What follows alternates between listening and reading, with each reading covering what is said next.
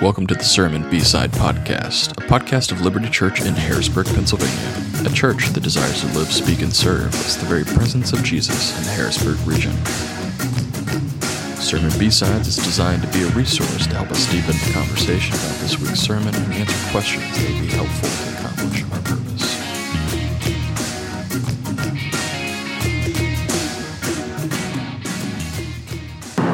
All right, hey, welcome back to one of your favorite editions of the B-Side Podcast, which is live from the Pennsylvania Turnpike. It's Matt and John. Can they keep it between the lines? Ooh, nice. There's all kinds of metaphors, I guess, for that. Yeah, well. Yeah. Good to be with you guys. And yes, we are heading west on the Pennsylvania Turnpike back from Liberty Newtown Square this morning. Yeah, a little Liberty Network meeting, so it was good to be out there with those guys, and yeah, it was a good time. Always enjoy seeing the Philly guys. That's right. Yeah, we big day with the Book of Acts, chapter 5 yesterday. Feels like, John, we're always, there's always like 10 other things we probably could talk about, or at least talk about more than we get to in a sermon. Oh my gosh, yeah. And definitely was feeling that yesterday. But yeah, man, like a ton of content. We didn't even jump into like the end. You briefly mentioned it, like the end of chapter 4, yeah, into 5. But like there's still, even in just 5. Yeah, that was just a ton of stuff to work through. So, yeah, we may not have even like touched on something that you thought would have been like super important, or why didn't they get more into that? So hopefully we'll address some of those things today. Yeah, I only had one question really come in, Matt, and so that question being, could you explain the arrest and imprisonment powers of the high priest and the Sadducees? Was there a deal worked out with the Roman emperor with the high priest to arrest people for religious crimes and had them held in Roman prisons? Was that part of the way Rome kept the peace by allowing the high priest to have limited powers, maintaining a vestige of their previous culture? Man, that is a great question, and the kind of question that really gets you into that world of for the first century and how that worked itself out in the Roman Empire with different cultures that were conquered and under Roman rule. Mm-hmm. Which were almost all the cultures. Yeah, I mean, the ones that we know a lot about, at least, because the history's been preserved. That's a lot of them. Mm-hmm. And yeah, so that's a great question. I actually was going to get ready to reach for my History of the New Testament Times book, a book written by a scholar named F.F. Bruce, which was incredibly helpful to me. But John, as we were talking about this is more fresh in your mind than even from your time when you got to tour Israel. So So yeah, help walk us through that, John. Like what was the relationship there? Of course, as this questioner pointed out, the Roman Empire was ruling these lands, were right over the Jewish people, but they did allow some degree of rule. We wouldn't necessarily call it autonomy, but some kind of rule among the Jewish leaders themselves. So maybe, unpack a little bit more about that. From what I remember reading and some of the things we even saw when we were in Israel, like what Rome would do is Rome would come in and definitely rule and reign over a people. Like they would be the authority, but they also would allow them to maintain semblances of their own culture, and to simplify things really, very simply, is like Rome was in it for the taxes, right? They're in it for the money. Yeah. They wanted to tax people, make sure that their investments as they've taken over these areas were protected, so like they would still maintain a sense of like authority in those regions. But the taxes were there. Like that's kind of what they were in it for. Yeah. About them dollars. And so must be the money. Yeah. So they would allow them to maintain a lot of their cultural influence, and part of that cultural influence is found in the Sanhedrin, which is the ruling religious body of Jerusalem and the Jews, right? Yeah. So the Sanhedrin, we talked about even last week, is a ruling group of 71 individuals. The Pharisees, the Sadducees, the ruling elders of the 12 tribes, and some of the scribes. And so these individuals would, as we've seen throughout Acts so far, and even in the Gospels, would try people for their religious crimes. And I don't believe they were, what we see in the Gospels is, I don't believe they were allowed to execute anyone without Roman rule and authority. But they were allowed to imprison and enact different types of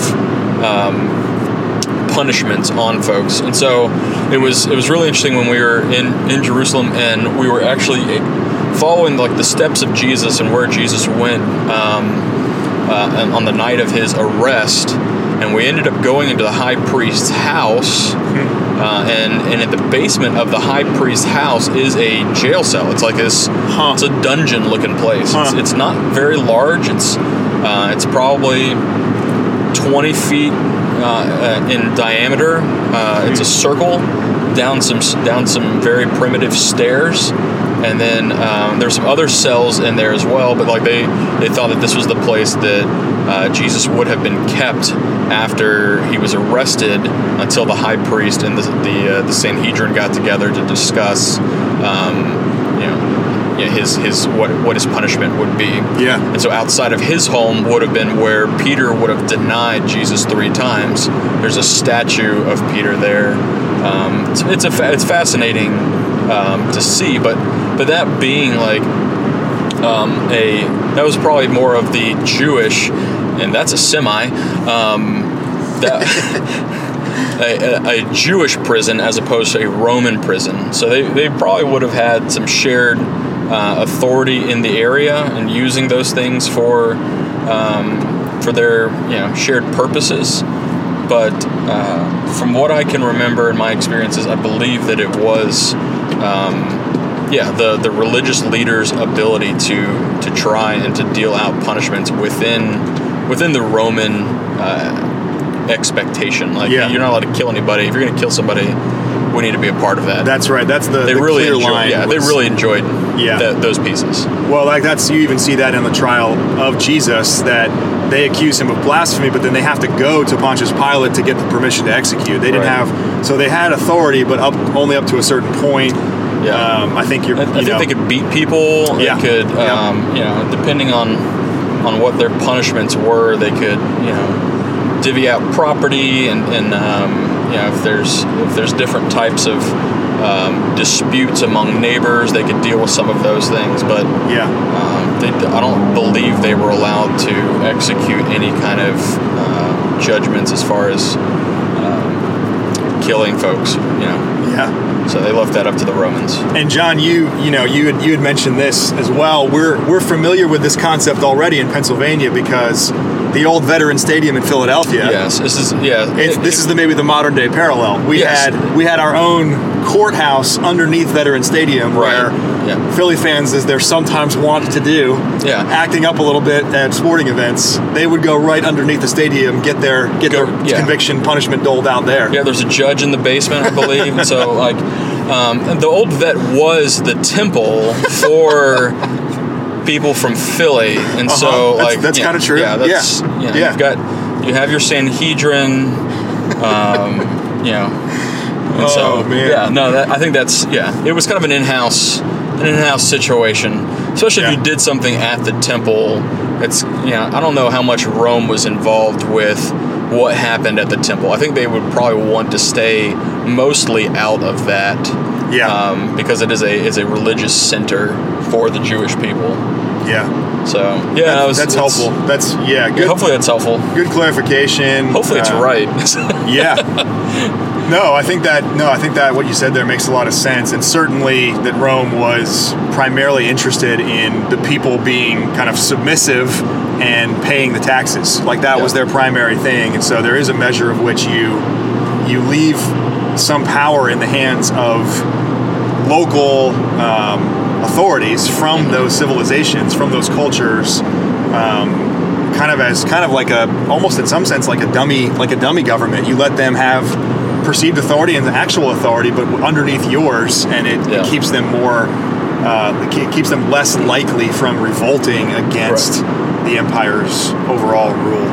Yeah, I mean, in ways like, you remember the movie 300? I do. Yeah. So like that was the whole thing about like this incoming,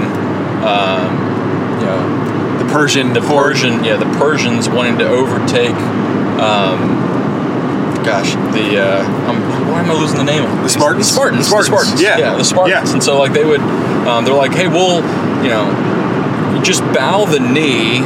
Look, Gerard Butler would be kicking you in a pit right now for forgetting that. So, I'm sorry, Gerard. I apologize. But like, bow the knee. Like, you can keep your culture, you can keep your stuff. Just pay us taxes. Yeah. And like, bow the knee to us. Right. So in many ways, it's an ancient concept of ruling a people. And then whenever like,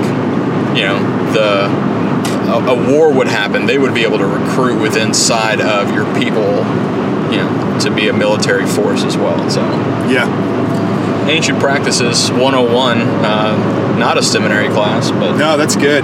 So you brought up, John, I think this is a good point too. So the Sanhedrin, this ruling body, consisted of two parties, the Sadducees and the Pharisees, and we see in Acts chapter 5. The Sadducees are the ruling party. They're the majority in the Sanhedrin at that point in time. Yeah. So they were also mostly politically affiliated with Rome.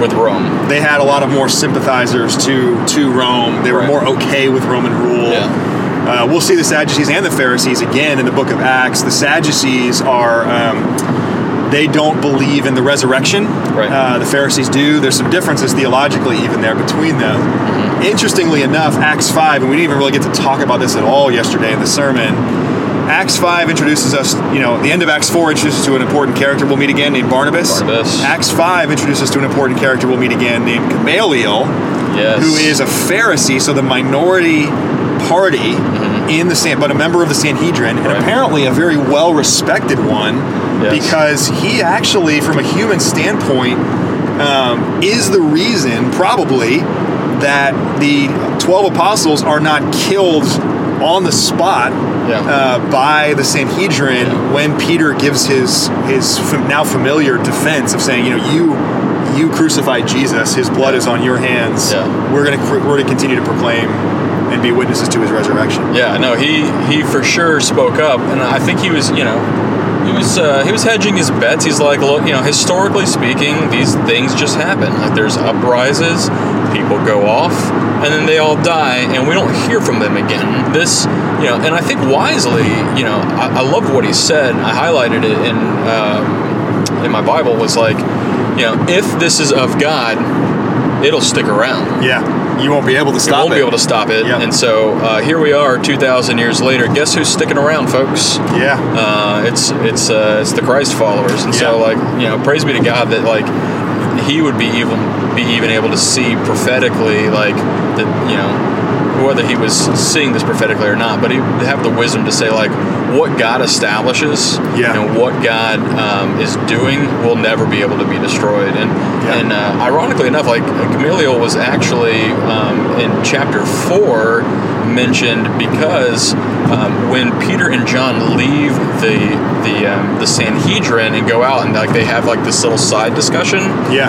We're unclear of how that information about what happened in that meeting actually transpired. A lot of commentators believe that Gamaliel actually, one of two things: either Gamaliel talked to Paul because Gamaliel was Paul's mentor, right, or that Paul himself was on that Sanhedrin council, because it was the Pharisees, the Sadducees, the ruling elders of each tribe, and some scribes. And so Paul could have been a Pharisee, right? Or he could have been a part of the scribal council, depending on where he was in his plight to being a Pharisee among Pharisees. He was the zealous young man. Yeah. He references his story later, Acts 22 or 23, and that's where he pays specific tribute to Gamaliel as the one at whose feet he studied under his years of early Judaism. Gamaliel was the rabbi, in a sense, at which Paul learned, at whose feet Paul learned,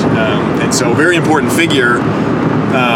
in early Judaism, in first century Judaism, but also in the early church, because he ends up being a mentor to the apostle that takes the gospel further than any of the other apostles, in Paul. And even earlier in the book of Acts, Gamaliel is the guy who speaks these words that you just referenced there, John, and buys the apostles more time, and where the Sanhedrin kind of says, okay, we're going to beat them and let them go and just kind of see how this plays out. Yeah. So now here's a question for you, though. Riddle me this, Batman. Prescriptive, descriptive, yeah. This is this tension that exists in the book of Acts all the time. What is simply a descriptive?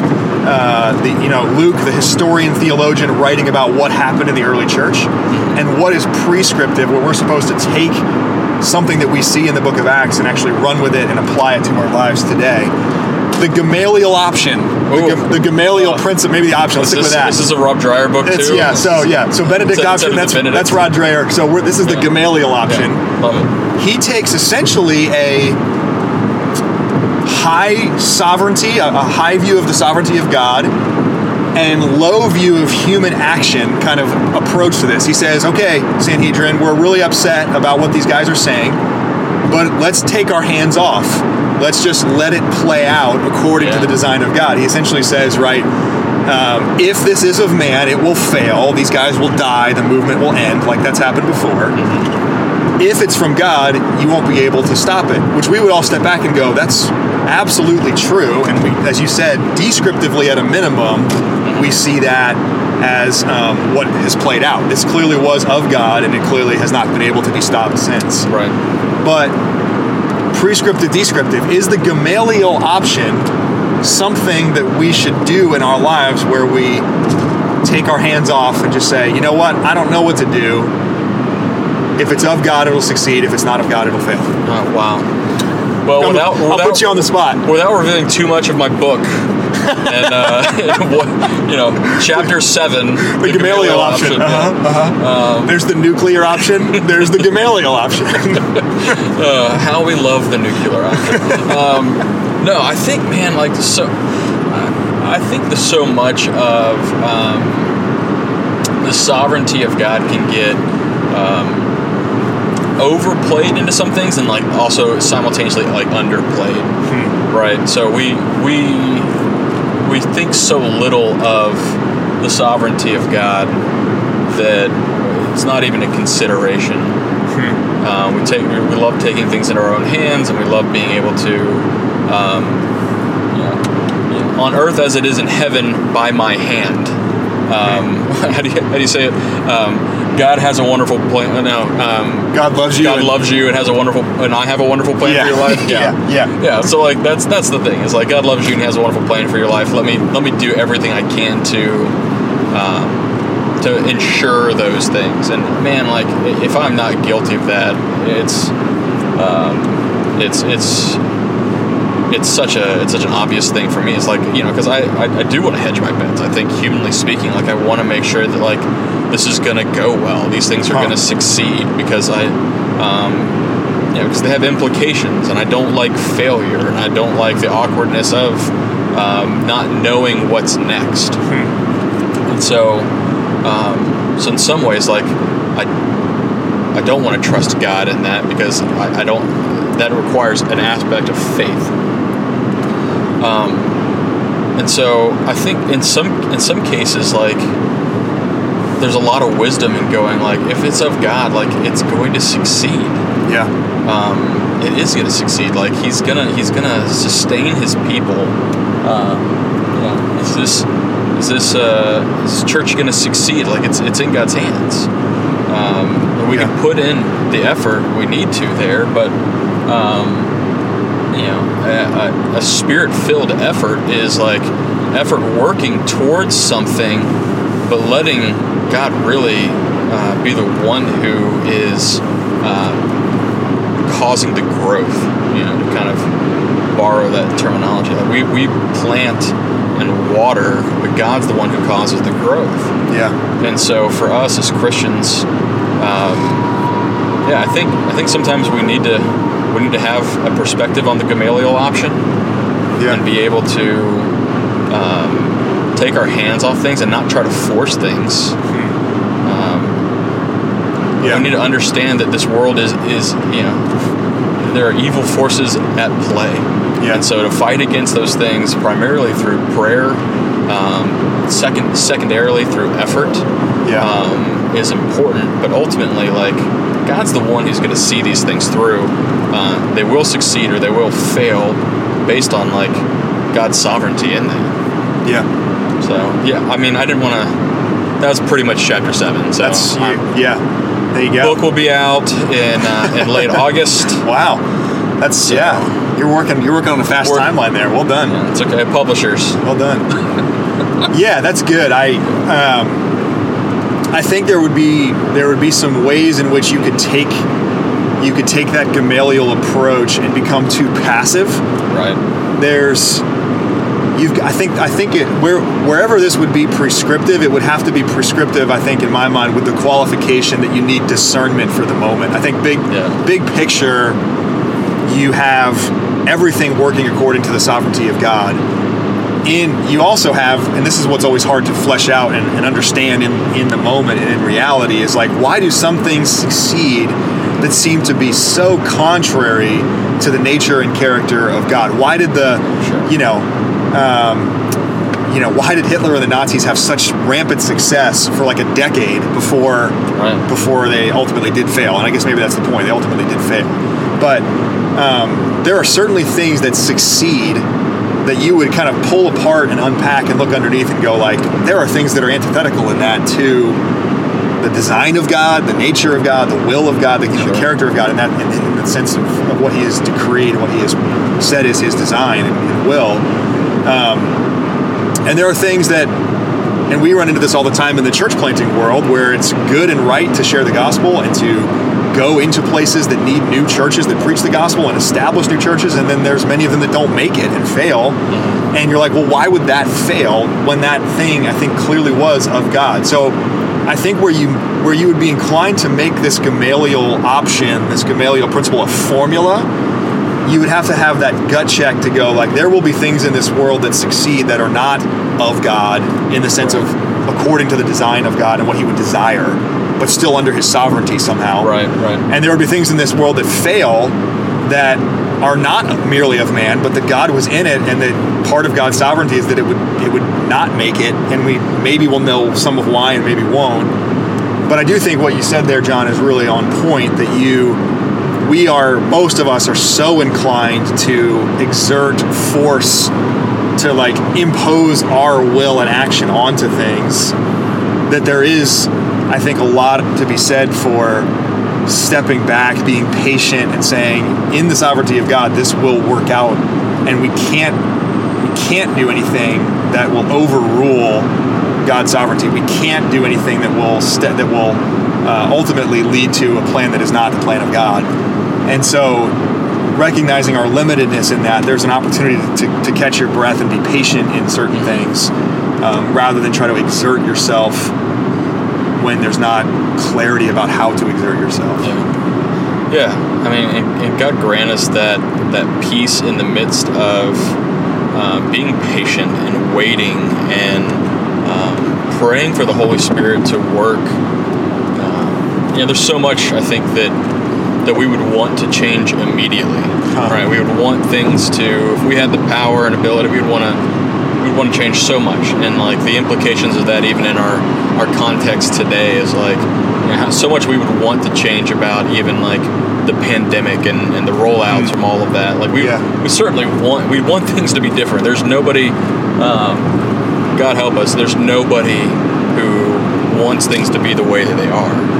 Right? And so like, that patient endurance and God like giving us wisdom to discern what is right and good in these moments for certain people is something that you and I and Steve have been praying for as well. And so these are big ideas and ways in which I think that we can even practically desire these things, but not codify, right? Something that we see in Scripture and go, all right, this is how God works.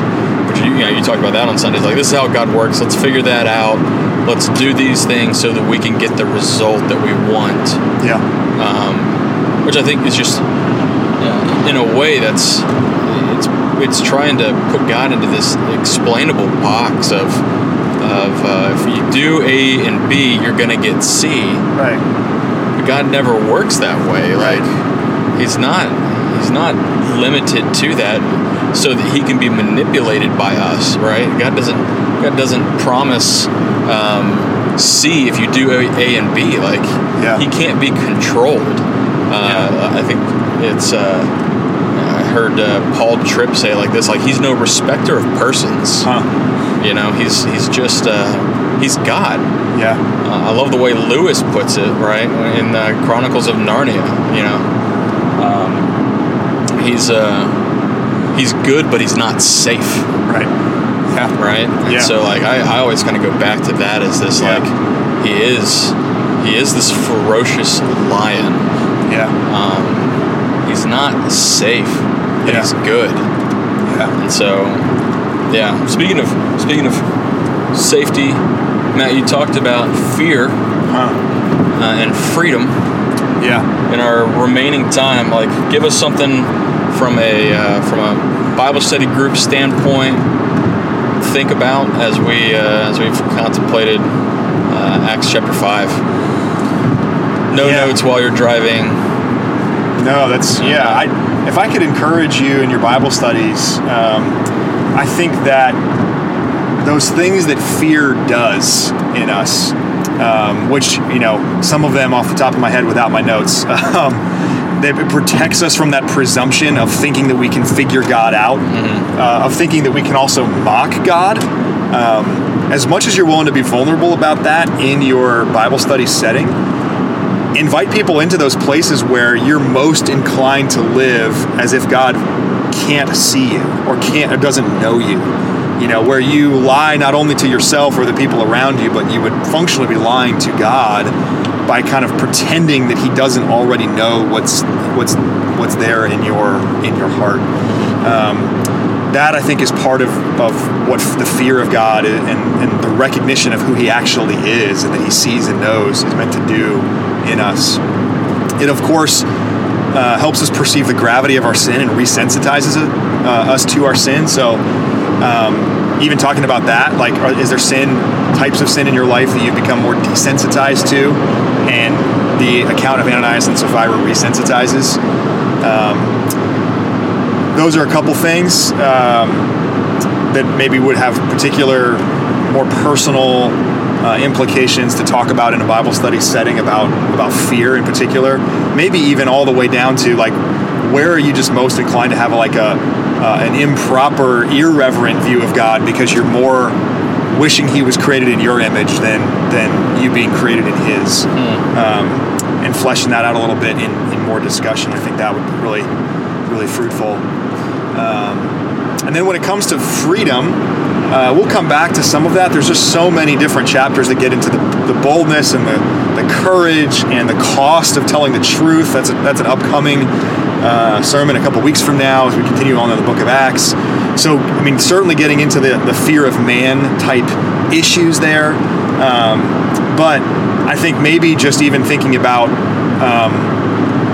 we're not facing necessarily imprisonment as the constraint upon us, but what are some of those constraints that you would experience from a cultural standpoint, from a discouragement standpoint? I think one that gets overlooked all the time is the real people and the real relationships we have with people that we love deeply who don't agree with us, but not only don't agree with us, but think that we are actually hateful toward them or others. Like, that's where some of the cost of this really starts to play out in our lives. So as you think about being set free from those constraints and what true freedom really is, being your life being hidden in Christ, you're being able to throw aside the weight of sin that so easily entangles and run with perseverance the race that is marked out for you. That's the kind of thing that,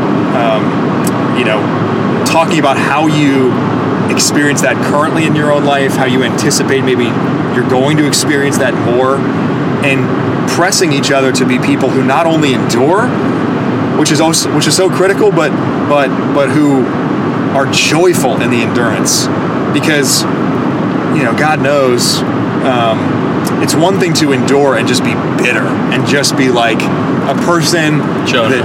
that like is there at the end and still has their faith intact at the end, but it's just like angry and cynical and bitter. And you've probably met somebody like that in your life. Maybe some of you recognize that is who you are, or who you're becoming, or that is in you. I know, gosh, as I look at my own life, the proclivity to be cynical and become bitter is certainly there. And God grant me grace to fight against that trajectory. But how do we become people who rejoice in the endurance, and who actually, like the apostles, can say things like, praise be to God that when we're counted worthy to suffer dishonor for the name of Jesus. No, that's good. Yeah, it's man, I hope you guys have a really great time this week as you have these discussions in your Bible studies. If any questions do come up, we'd love to discuss those with you, maybe even talk about those questions on the next B-Side podcast. But grateful to be with you guys. Hope you have a great week. See ya.